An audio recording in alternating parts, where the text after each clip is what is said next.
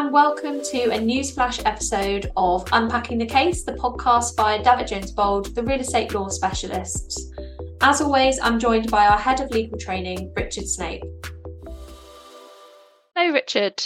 Hello, Lizzie. It's been a long time. What have you been doing lately? Very little. We've just recorded a couple back to back, so it's been just seconds since I last saw you. Yeah. But for everyone else's benefit, imagine it's a week later. So we're recording another Newsflash podcast. This one is in relation to a High Court judgment from the 23rd of January, which was a couple of weeks ago.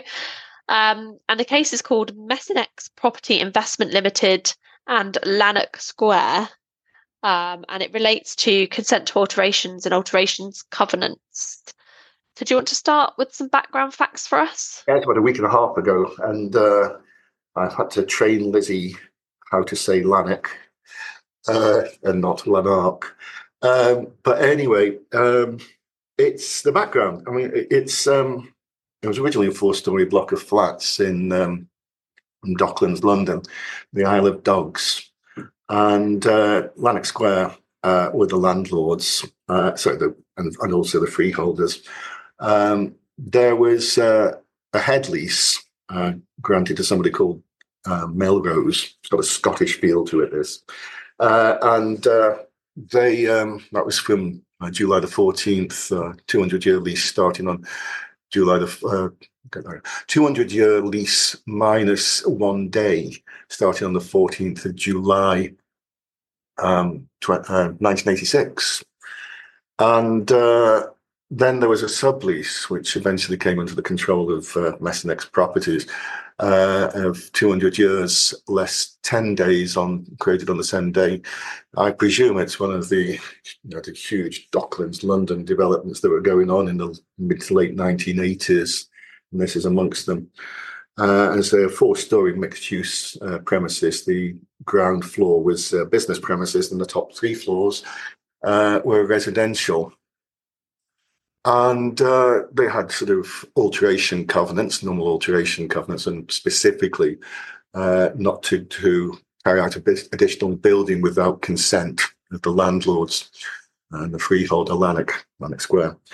And the tenant, the subtenants, wanted to carry out building works. They wanted to add 3 additional stories and convert the commercial premises on the ground floor into residential as well. So it would be solely residential premises. And the landlord refused consent, which is basically what the case was about. They went to court for a declaration. Did the tenants that the landlord's acting unreasonably? So can you tell us a little bit of the background law around consent to alterations? Yeah, it's not the same as consent to alienation.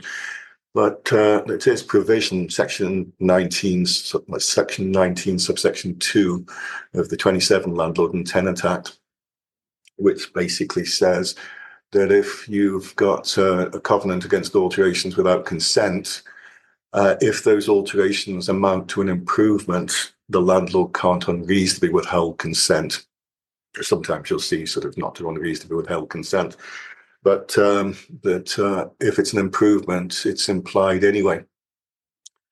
Unlike section 19, subsection 1, which basically is about alienation covenants, if it's not to assign sublet part with possession without consent, it's automatically subject to a reasonableness test.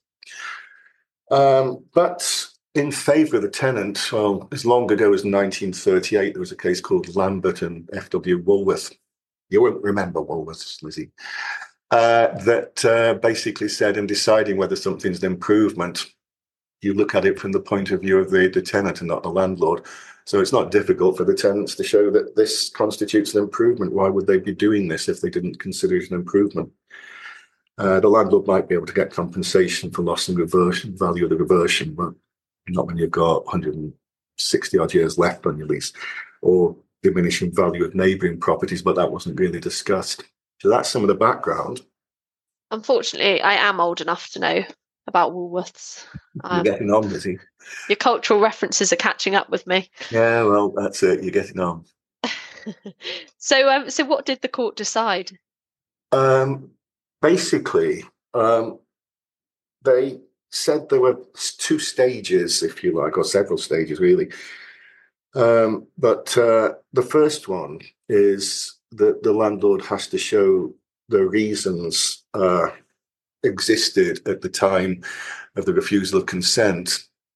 But that was a sort of subjective test. Did the landlord genuinely themselves, even if other landlords might not believe there were good reasons to refuse? And I say that would be at the time of the refusal of consent. There are analogies. There are a lot of analogies with alienation covenants, which have many, many more cases on them than alterations or user for that matter. Remember cases in the early 90s, Kennedy and Connie Investments and various others besides, which said the landlord has stuck with the reasons they gave for refusing and consent. When they refuse consent, can't add to the reasons later. And we've done podcasts on several cases on that, Lizzie, if you remember. But then there was a second stage, if you like, as to whether those reasons were reasonable grounds for refusal of consent. And that would be determined, if you like, at a later stage. And they basically said that, the sort of over time, then between, the refusal of consent and any court hearings and proceedings, then the landlord's reasons might change, cumulatively. It's a strange thing to grasp, but that might be the case. And it could sort of develop over a period of time. They also basically said it was a similar test in deciding what was reasonable in alterations to alienation.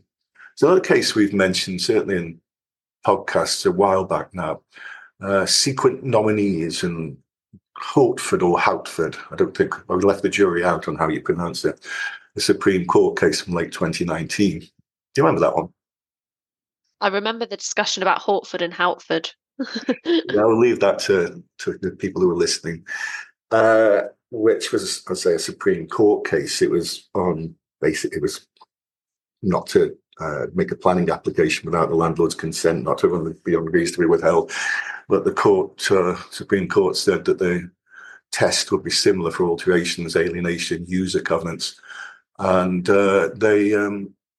they confirmed that a case that called International Drilling Fluids and Louisville Investments, which was a Court of Appeal case in 1986, which gave guidance on what was reasonable in terms of alienation covenants. Lord Justice Balcom would be valid in other areas like alteration covenants. And amongst other things, they said, it's an objective test. The landlord's reasons might be subjective, but whether it's reasonable is objective. Would a reasonable landlord consider this to be good grounds for refusal of consent? What grounds did the landlords give for the refusal of consent? Well, they said, there were basically several reasons.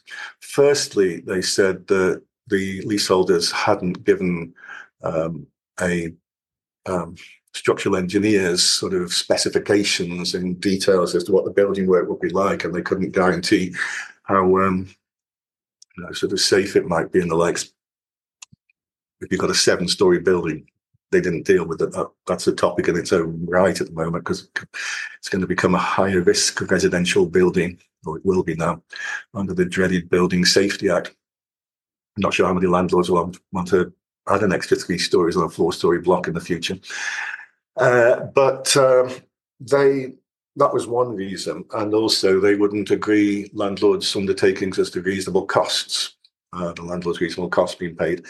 But also they said that there was a lack of clarity of the tenants' plans.